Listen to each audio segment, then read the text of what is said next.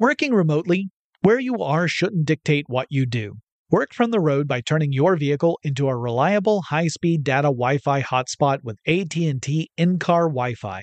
On the network that covers more roads than any other carrier, take your work on the road and AT&T will be there to keep you connected. Connect up to 10 devices and stream conference calls, finish up that presentation, or answer last-minute emails. Why wait? Go to att.com/in-car Wi-Fi today for free trial eligibility. Based on independent third-party data, number of devices varies by manufacturer. Always pay careful attention to the road and don't drive distracted. Wi-Fi hotspot intended for passenger use only when vehicle is in operation. Compatible device and vehicle required. AT&T connects an ode to podcasts. Connect the alarm. Change the podcast you stream. Connect the snooze. 10 more minutes to dream. Connect the shower. Lather up with the news. Sports talk, comedians, or movie reviews. Connect with that 3-hour philosophy show. Change the drive into work in traffic so slow. Connect the dishes to voices that glow. Thank you to the geniuses of spoken audio.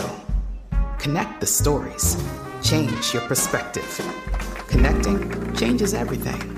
AT&T. I'm Katya Adler, host of The Global Story. Over the last 25 years, I've covered conflicts in the Middle East, political and economic crises in Europe, drug cartels in Mexico. Now I'm covering the stories behind the news all over the world in conversation with those who break it. Join me Monday to Friday to find out what's happening, why, and what it all means. Follow The Global Story from the BBC wherever you listen to podcasts. When you think about the future, what kind of technology do you envision? Whatever the future holds, artificial intelligence will undoubtedly be at the heart of it all. Join Graham Class as he hosts Season 2 of Technically Speaking, an Intel podcast, and hear from the minds transforming healthcare, retail, entertainment, personal computing, and more with the help of AI. Tune in every other Tuesday and explore the latest technology that's changing our world today and creating a more accessible tomorrow. Listen to Technically Speaking, an Intel podcast on the iHeartRadio app, Apple Podcasts, or wherever you get your podcasts. Welcome to Tech Stuff, a production from iHeartRadio. Hey there, and welcome to Tech Stuff. I'm your host, Jonathan Strickland. I'm an executive producer with iHeartRadio, and how the tech are ya?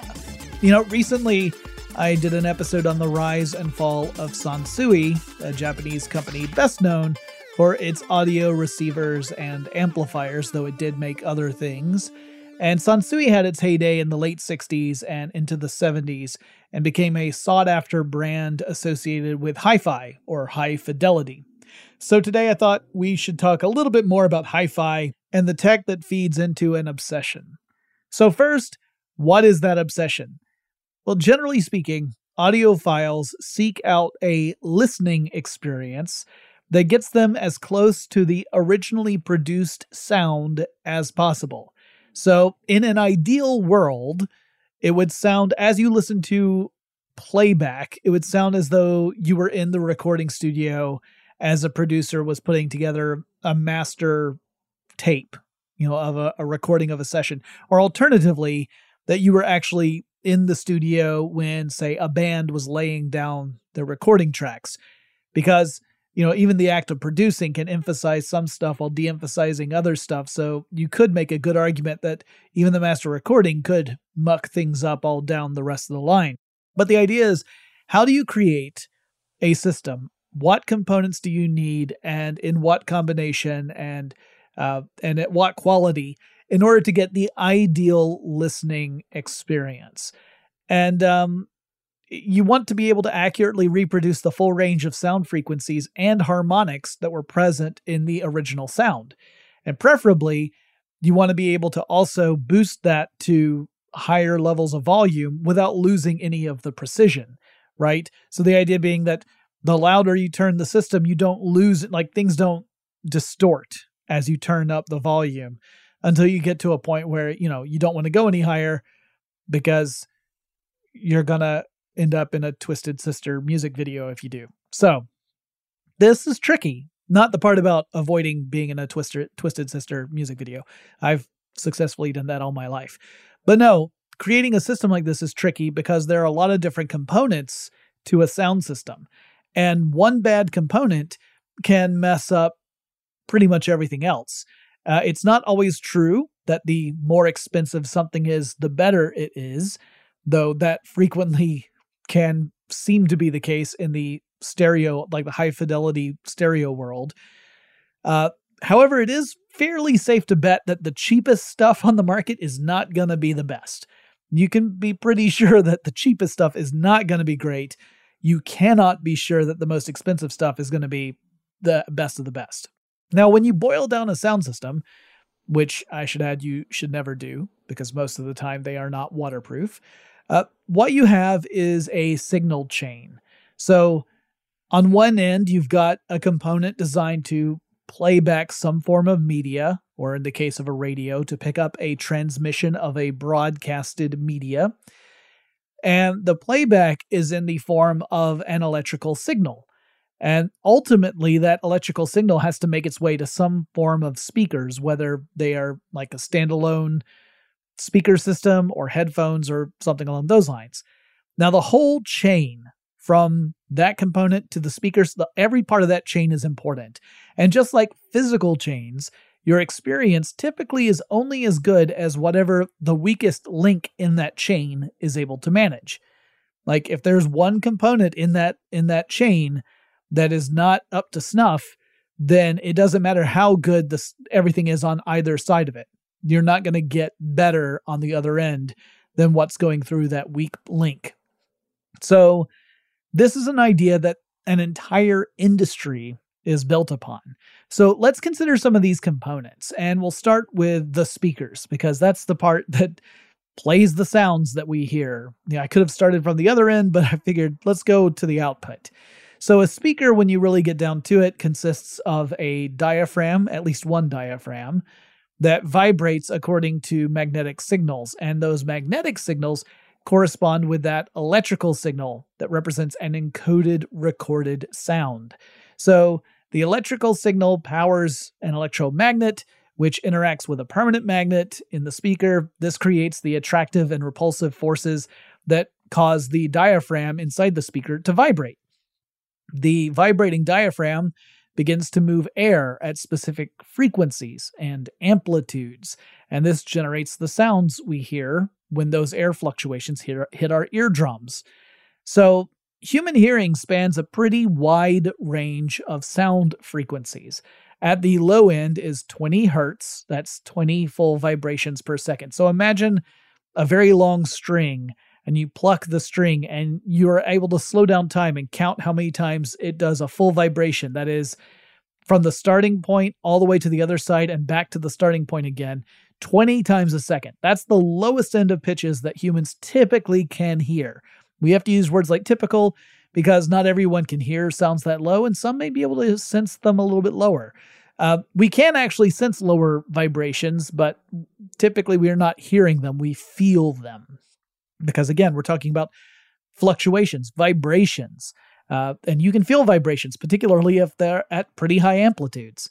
So then on the opposite side of the range, we have the highest pitches within human hearing, typical human hearing. And we usually say that this tops out at around 20,000 hertz, also known as 20 kilohertz. So that would be 20,000 full vibrations per second. As we get older, our ability to perceive the highest pitches diminishes. Mine certainly has. I think I mentioned this in the Sansui episode, but this means that if you want to keep those punk kids away from your convenience store, you can play a piercing high-pitched sound over the store's speakers, and only the kids will be able to hear it. All the adults will have lost that ability. Fun with physics and ageism, I guess. Anyway, 20 hertz to 20,000 hertz, that's a pretty big range of frequencies. And that doesn't factor in harmonics. A harmonic is a sound wave that has an integer multiple of a fundamental tone. And you might think, what are you talking about? All right, so this is easier if we talk about musical notes. Let's say we've got a musical instrument like a guitar. And let's say we pluck a string, and the lowest frequency sound produced by that string vibrating is what we call the fundamental tone frequency. And if we were to multiply that frequency by 2, we would get what we call the second harmonic. If we multiplied it by 3, we get the third harmonic, and so on and so forth. The fourth harmonic, the fifth harmonic, each time multiplying by the next highest integer. So if you pluck a guitar tuned to middle C, the second harmonic, you would multiply the frequency of middle C by 2, and you would end up with C again, but 1 octave up, or C-ish, because it ends up being a little more wibbly-wobbly than that. But you're essentially playing another C note, but it's an octave higher. The third harmonic would be a G. The fourth harmonic would be another even higher C. The fifth harmonic will be E, and so on and so forth. Now, a musical instrument's tone or timbre is largely shaped by the relative strength of each harmonic to the fundamental frequency.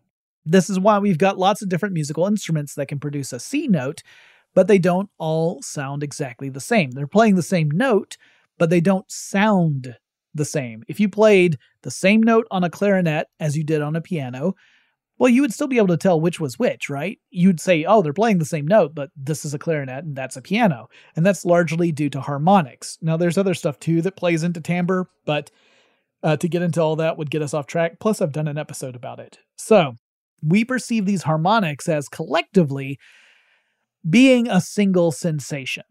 So when you hit a C on a piano, what we're essentially hearing is that fundamental frequency of C. And rather than perceiving all the harmonics distinctly, like saying, oh, I also hear a higher C and a G and an E, rather than saying that, these harmonics combine into what we think of as the timbre of a piano. We perceive it as a single experience. And if you were to play that same C on a clarinet or on a guitar or on a xylophone, we'd be able to tell it's the same note, but difference in which harmonics are emphasized. That would determine the timbre of each instrument. We'd be able to tell them apart. All right.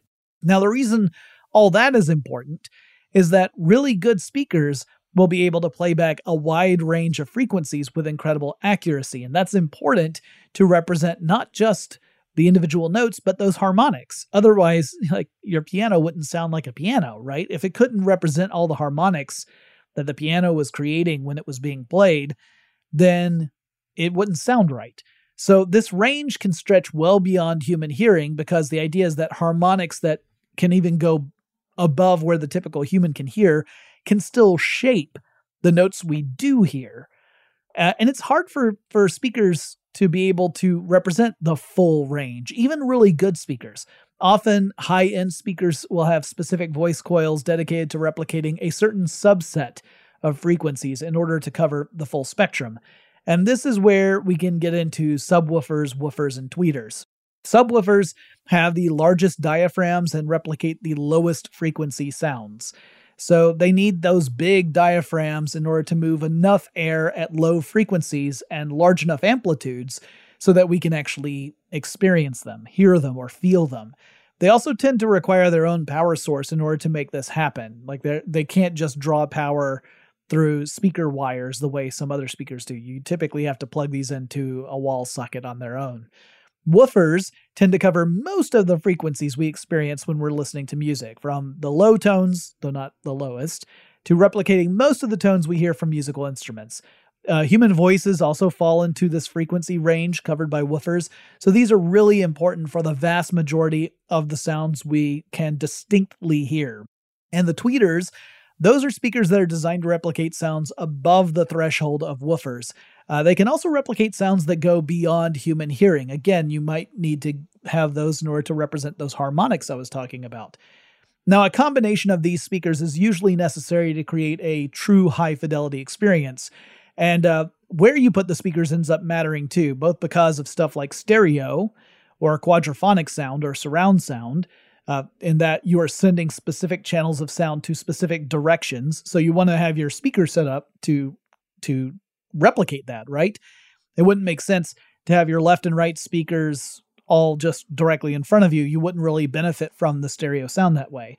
And also some speakers, like the tweeters in particular, can be very highly directional. So you need to have them positioned just right. So for true audiophiles, where you put speakers ends up being a very big part of the equation. And suffice it to say, cheap speakers typically can't do all of this. Many of the cheaper speakers are kind of marketed as full range speakers, meaning they're meant to replicate sounds throughout the range of human hearing. But these speakers are limited by their size. If the diaphragm in the speakers is like of a medium size, well, the speaker should be able to cover most, but not all, of the frequencies we can experience. If it's a larger diaphragm, well, then you might lose some of the higher pitches. You might not be able to replicate those as well. If it's a smaller speaker, then you might end up losing some of the bass tones. Materials, wiring, and engineering all matter when it comes to speaker quality. However, you can reach a point of diminishing returns. And in fact, that is going to be true for pretty much every component we're going to be talking about today.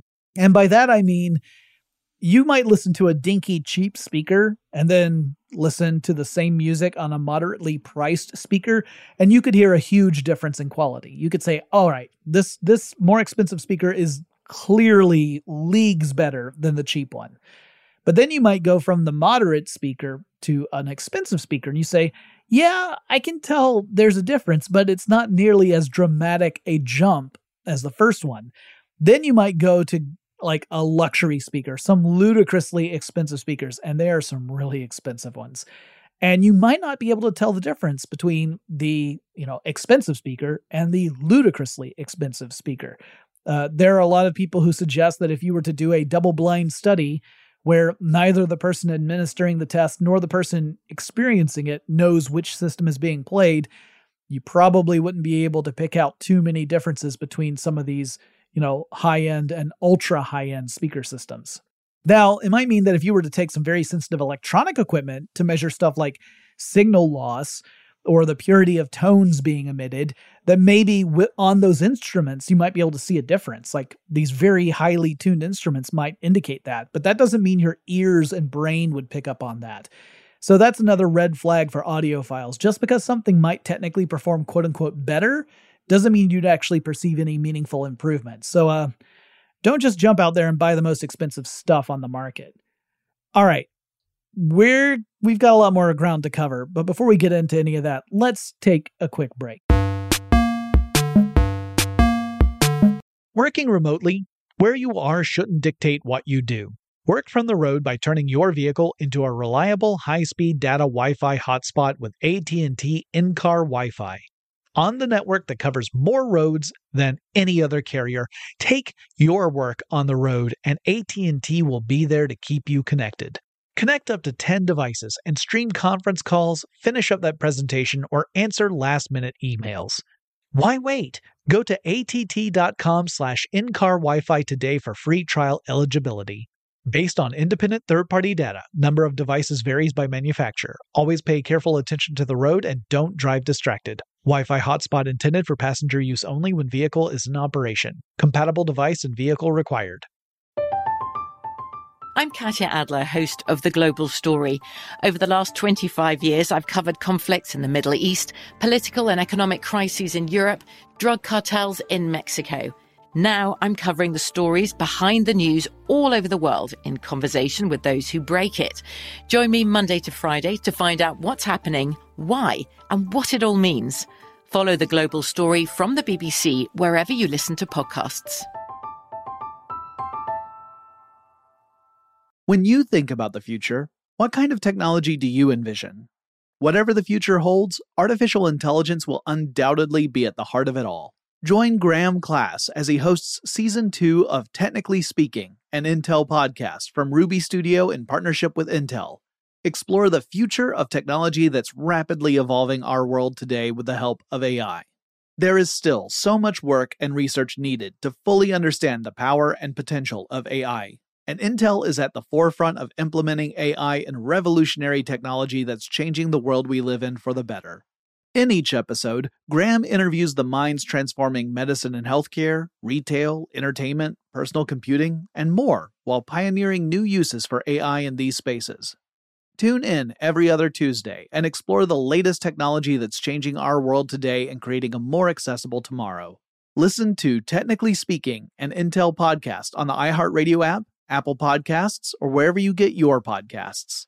This episode is brought to you by Navy Federal Credit Union. At Navy Federal, it's been the mission to help the military community for over 90 years. And not just help them, but do everything to make sure they not only grow, but flourish. That's why Navy Federal Credit Union has all kinds of great savings and investment options like share certificates with sky-high rates. So don't hesitate. Start growing your finances today with a variety of savings and investment options. Navy Federal Credit Union. Our members are the mission. Savings products insured by NCUA. Investment products are not insured, not obligations of Navy Federal and may lose value. Okay, we're back. Now, for speakers to be able to play anything at all, you need an amplifier. So an amplifier's job is to take a weak incoming electrical signal and boost it to a more powerful signal that can drive speakers, all the while avoiding the introduction of unwanted changes to the signal. In other words, you want to turn up the power without adding in noise or distortion. This is easier said than done. Now, it helps if we think about the nature of the signal we need to boost. And let's take the example of a microphone, which is typically, the opposite of a speaker. You can think of like a microphone and a speaker working on the same principle, just in reverse. So with a speaker, we have an electrical signal going to a device that electrical signal is essentially encoded audio, is what it really boils down to. And it goes to a voice coil that ends up causing a diaphragm to vibrate.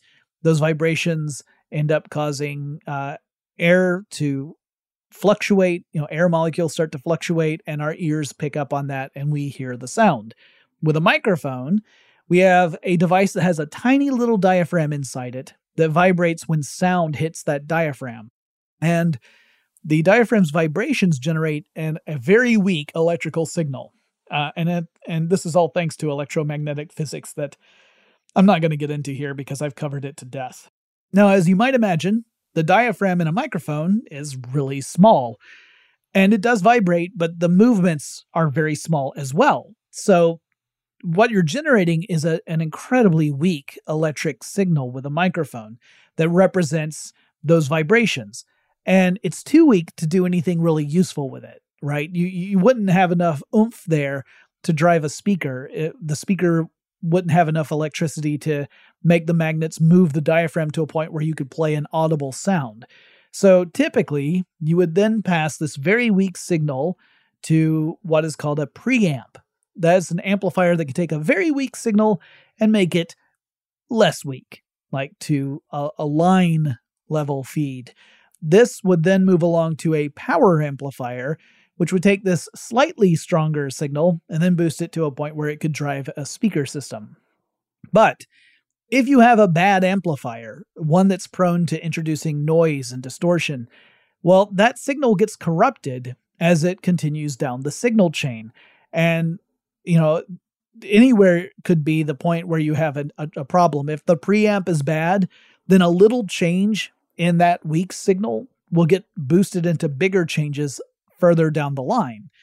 Now, numerous companies have developed different circuit designs to reduce the possibility of introducing background noise and distortion into a signal, or, introducing disharmonics and things of that nature.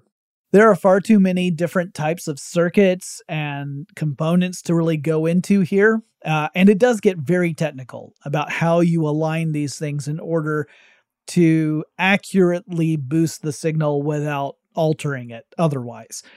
And amplifiers are kind of like speakers. Some are really, really good at boosting signals that represent certain frequency ranges and not as great at other frequency ranges. So you occasionally end up with amplifiers or receivers, which very frequently have amplifiers built into them, that get a reputation for being really good with certain ranges of sound representation, but not so good at others. Also, amplifiers can introduce harmonic distortion. There's usually a measure of an amplifier's total harmonic distortion plus noise. So if you ever are looking at hi-fi equipment and you find that there's a number that represents total harmonic distortion plus noise, you want that number to be as low as it can be. The lower that number, the better it is. Higher numbers indicate that the amplifier is more prone to introducing unwanted signal. Meanwhile, there's another metric called signal-to-noise ratio. In that case, you want the number to be very big because it indicates that the amplifier is very effective at boosting signal and suppressing background noise. Then you have a thing called crosstalk. So with stereo systems, you've got a left channel for sound and a right channel for sound. Now, ideally, you would have perfect isolation for those two channels so that only the stuff that's intended for the left side goes to the left, and only the stuff intended for the right side goes to the right. And you could even have it where you've got two instruments that are essentially doing like a call and response and have them perfectly isolated so that you're hearing like a guitar on your right and a violin on your left or something. But there's this effect called crosstalk, which describes to what extent does stuff that was meant for the right channel bleed over into the left channel and vice versa. So you don't want a lot of crosstalk. You want crosstalk to be at a minimum so that you have as pure and isolated experience as you can for the stuff that was recorded for that purpose.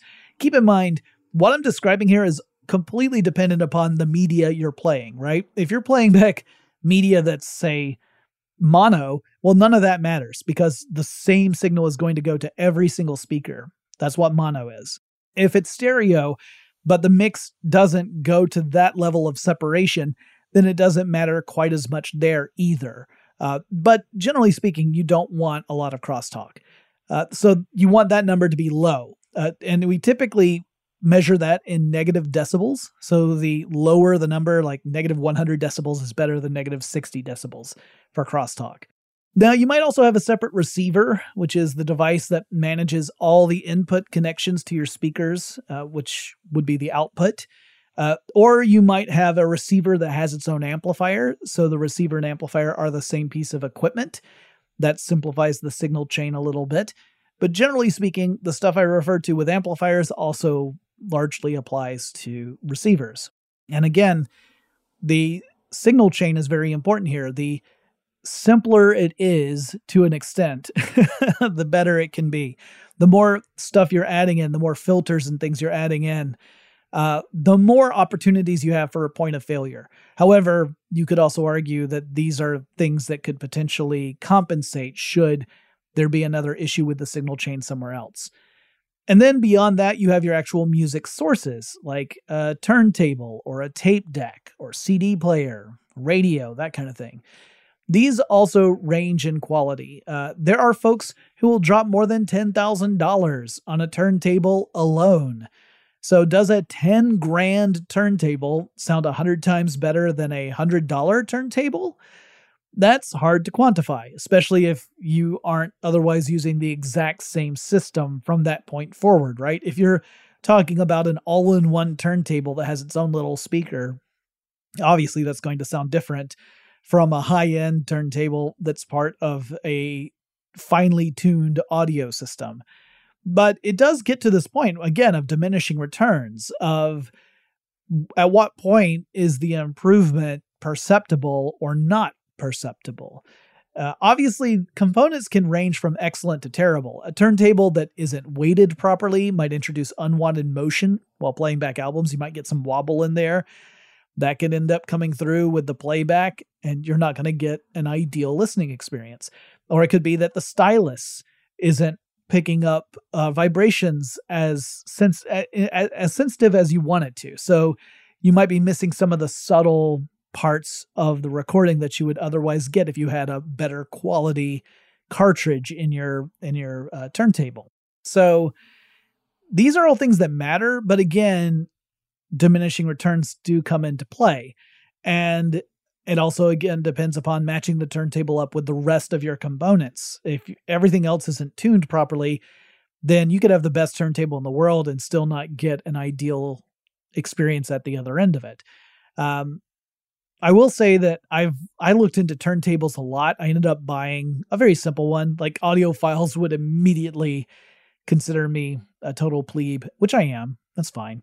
But I didn't go for one that would need its own like preamp or amplifier. It was not that kind of thing. It was sort of an all-in-one little radio CD player turntable system, which for my purposes is fine. I know I'm not getting the highest quality audio experience out of it, but for what I like, it's fine. But if you really want that rich audio experience, obviously you have to take even more time and put more money toward it in order to achieve that. And then finally, we've got all the wires that we use to connect all these different pieces together. There are companies like Monster Incorporated that have built up an entire industry around the idea of high-end cables. Some of them with like precious metals that are said to provide the absolute best connection so you have no signal loss. And here's the thing. It is true that really bad cables can have a negative impact on a high-fidelity experience. A cable with poor shielding might pick up interference from radio signals or other electrical wires, for example, and that will affect output. You will get noise in the output if, in fact, that's what you're using. But that's like the worst cables that you can find. Most cables these days are decently shielded, and anything better than like the bargain bin stuff is likely to work just fine and last a good long time. In fact, there are home theater sites out there that go so far as to say that once you get over a threshold of around $50 for high-end cables, you're not really going to see any perceptible difference in output quality, and arguably you won't even see it before you hit that $50 threshold. And again, you might be able to tell a difference if you're using sensitive electrical instruments that can detect things like a signal leak or anything along those lines. But that's, again, a very finely tuned piece of equipment. The human ear would not necessarily be able to register any difference or any decline in quality. So buyer beware when it comes to high-end cables in particular. I feel like that, out of all the different hi-fi world stuff, has got the most snake oil around it. Now, I'm going to have some really tough news to deliver to audiophiles and to people who are interested in getting into like a high fidelity situation. But, you know, I feel like we need to brace ourselves. So let's take another quick break. And when we come back, then hopefully we'll all be ready for it. Working remotely, where you are shouldn't dictate what you do. Work from the road by turning your vehicle into a reliable high-speed data Wi-Fi hotspot with AT&T in-car Wi-Fi. On the network that covers more roads than any other carrier, take your work on the road and AT&T will be there to keep you connected. Connect up to 10 devices and stream conference calls, finish up that presentation, or answer last-minute emails. Why wait? Go to att.com/in-car Wi-Fi today for free trial eligibility. Based on independent third-party data, number of devices varies by manufacturer. Always pay careful attention to the road and don't drive distracted. Wi-Fi hotspot intended for passenger use only when vehicle is in operation. Compatible device and vehicle required. I'm Katya Adler, host of The Global Story. Over the last 25 years, I've covered conflicts in the Middle East, political and economic crises in Europe, drug cartels in Mexico. Now I'm covering the stories behind the news all over the world in conversation with those who break it. Join me Monday to Friday to find out what's happening, why, and what it all means. Follow The Global Story from the BBC wherever you listen to podcasts. When you think about the future, what kind of technology do you envision? Whatever the future holds, artificial intelligence will undoubtedly be at the heart of it all. Join Graham Class as he hosts Season 2 of Technically Speaking, an Intel podcast from Ruby Studio in partnership with Intel. Explore the future of technology that's rapidly evolving our world today with the help of AI.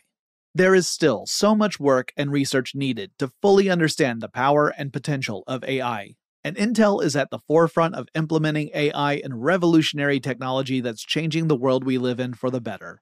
In each episode, Graham interviews the minds transforming medicine and healthcare, retail, entertainment, personal computing, and more, while pioneering new uses for AI in these spaces. Tune in every other Tuesday and explore the latest technology that's changing our world today and creating a more accessible tomorrow. Listen to Technically Speaking, an Intel podcast on the iHeartRadio app, Apple Podcasts, or wherever you get your podcasts. This episode is brought to you by Navy Federal Credit Union. At Navy Federal, it's been the mission to help the military community for over 90 years. And not just help them, but do everything to make sure they not only grow, but flourish. That's why Navy Federal Credit Union has all kinds of great savings and investment options like share certificates with sky-high rates. So don't hesitate. Start growing your finances today with a variety of savings and investment options. Navy Federal Credit Union. Our members are the mission. Savings products insured by NCUA. Investment products are not insured, not obligations of Navy Federal and may lose value.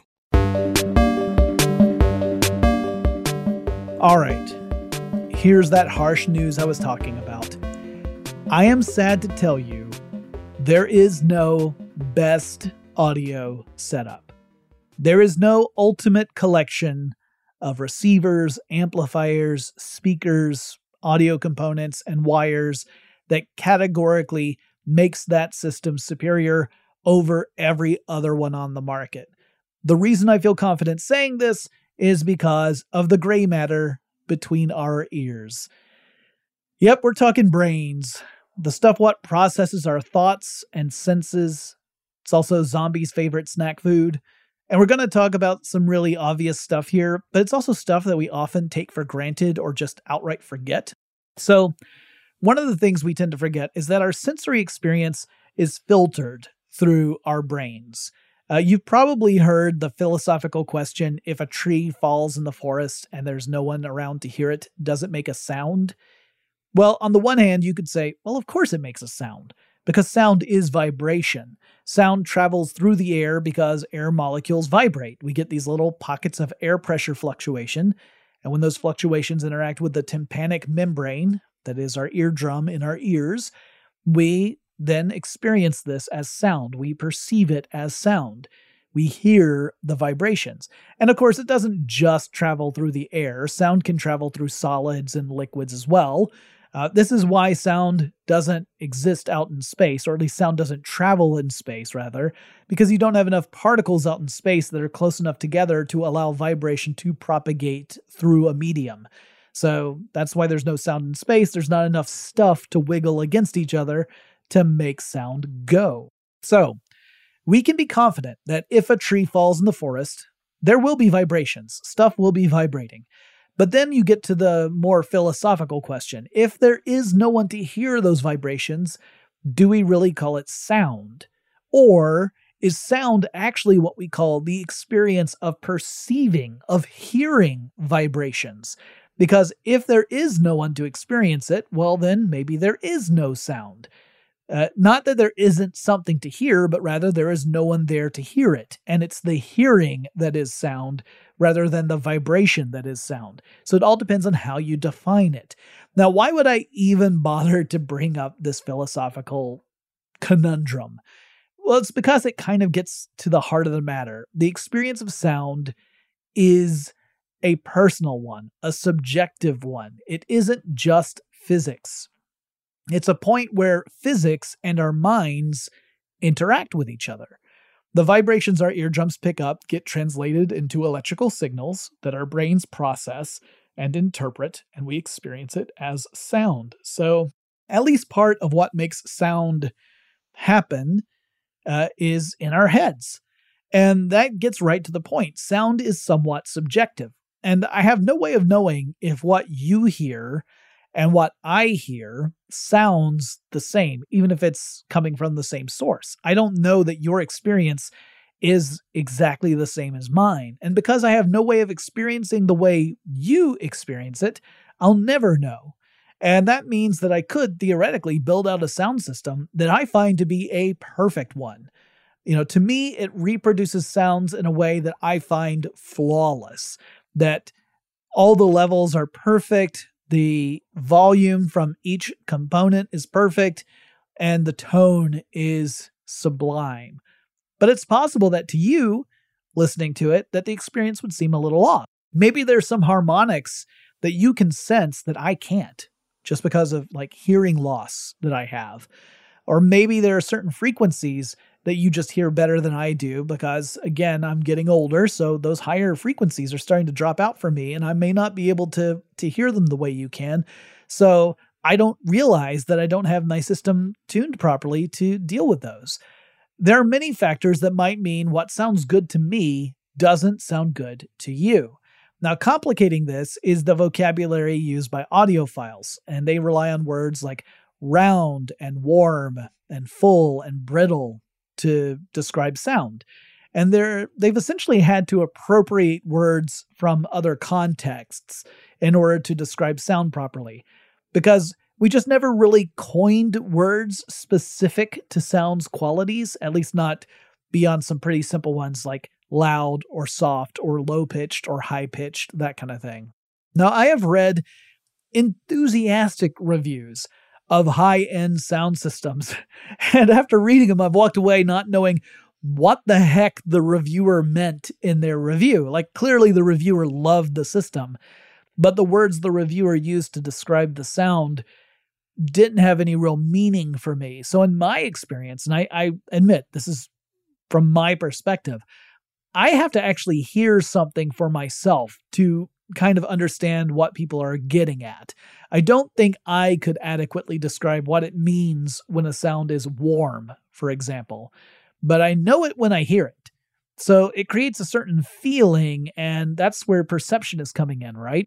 So the collection of components you gather will determine the range of tones and volume that you can get out of your sound system. And high-fidelity systems typically have several controls you can tweak to play with the output to get it just the way you want it. It might be that, out of the box, it doesn't sound that great. But then you spend some time tweaking levels. Maybe you change how much bass is coming through to the speakers, how much of the treble is coming through. You might have to deal with the balance slightly, because maybe you've set up a listening environment where, let's say you've got a couch set up and your couch is just slightly closer to the left speakers than to the right speakers. And so with the balance, you tweak it just a bit so that the right speakers get a little more juice to make up for the fact that they're a little further away from you.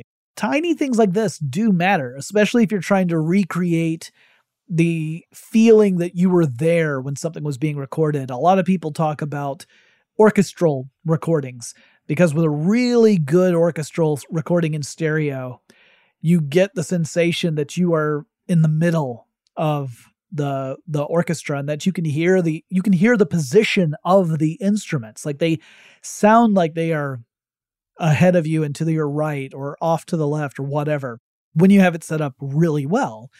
But that requires putting in that work, right? And a lot of hi-fi systems have tons of different controls so that you can manage this down at a micro level in order to get exactly the experience you want out of it. And when you do hit upon an experience that appeals to you, it can be magical. Like, it can feel amazing to experience music at that level. It's transcendent in some cases. But keep in mind that if it feels transcendent to you, it doesn't necessarily translate like that to someone else, right? That's why I go back to saying there's no universal perfect sound system out there. There are lots of really expensive systems and components out there. Some of them are very, very good. They have a very high build quality. They have tried and true circuitry that reduces the level of distortion and noise that get introduced to a signal. There are speaker systems that are known to be able to replicate sounds faithfully and with minimum distortion, even at high volume. But there are plenty of them out there that are overhyped, considering what they're capable of. I mean, I took a quick peek online just to find, what some of the most expensive speaker systems were, and I found some that were over $1 million just for the speakers. That's without anything else. And I feel pretty confident to say that I personally would be unable to tell the difference in quality between a $1 million set of speakers and a $2,000 set of speakers, maybe even less. And that's me. Like, that's because of my capabilities and my limitations. I also will admit that there could be people out there who could be able to tell the difference. I don't know that it would be such a dramatic difference that you'd say, oh, it's night and day. And I do think that if we were to do a lot of double blind tests with some of these components, you would find that most people would not be able to tell significant differences, assuming that each system was set up with comparable settings. And by that, I mean, like if you had the $2,000 set of speakers set up, but you turned the bass way down for those, and you didn't do that for the $1 million set of speakers, of course, there'd be a more perceptible difference. You have to make sure that everything else is as equal as it can be, and then test to see if there's a perceptible difference. And I don't think, especially at the high end, that you come across that much. Anyway, a true audiophile seeks out the system and settings that most closely matches their perception of acoustic perfection. This is also a point of debate in the audiophile world. I mentioned in Sansui that, you have amplifiers out there that still work with vacuum tubes, and you've got amplifiers that work with solid-state transistors. And there are proponents in both camps. There are some who say the acoustic amplifiers are really the best because they create a round, warm sound. There are others who say, no, transistor-based amplifiers are best because they are the most accurate in representing the original sound's signal, right? You get the most true copy or boosted copy of the original signal with transistor-based amplifiers. And this debate goes back and forth. And I think it really just comes down to your own personal preference. And again, I'm simple. I'm a plebeian. I love a good sound system, but I have so far resisted the siren's call to become obsessed and to dive into the world of high-end audio. It's not to say that I won't ever do it. I think as far as hobbies go, it's one that I would probably find a lot of pleasure in, assuming that I wasn't, spending an irresponsible amount of money to pursue it, which is a big assumption because, again, some of these components get into like tens of thousands of dollars. I can't ever imagine spending money on a sound system, at that level. But, I could see myself getting kind of into this hobby. I just worry that there is no kind of. I feel like once you start, it starts to pull you in, kind of like tattoos. I got one, said that was it, and now I've got 2 more after that, and I keep thinking about getting another one. So I already know that pathway would lead me to a dangerous place. But anyway, I thought it was important to talk about because it's not that the audiophiles are delusional or anything like that. It's that it's difficult to talk about an experience so subjective as the perfect listening experience, and then port that over into a discussion about what technical equipment allows you to achieve that. Because it's 2 different things. It's almost like trying to make an art a science or vice versa. And that, I think, is where a lot of the frustration for me comes in when I look into things like the audiophile world. But that's me. I thought that would be great for a Tech Stuff tidbit. It was another long tidbit episode. Hope you enjoyed it. If you have suggestions for topics I should cover in future episodes of Tech Stuff, please reach out to me. You can do so on Twitter. The handle for the show is TechStuffHSW. And I'll talk to you again really soon.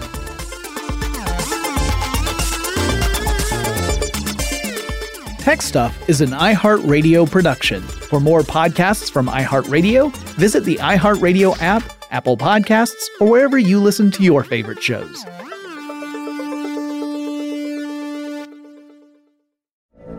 From BBC Radio 4, Britain's biggest paranormal podcast is going on a road trip. I thought in that moment, oh my God, we've summoned something from this board. This is Uncanny USA. He says, somebody's in the house, and I screamed. Listen to Uncanny USA wherever you get your BBC podcasts, if you dare.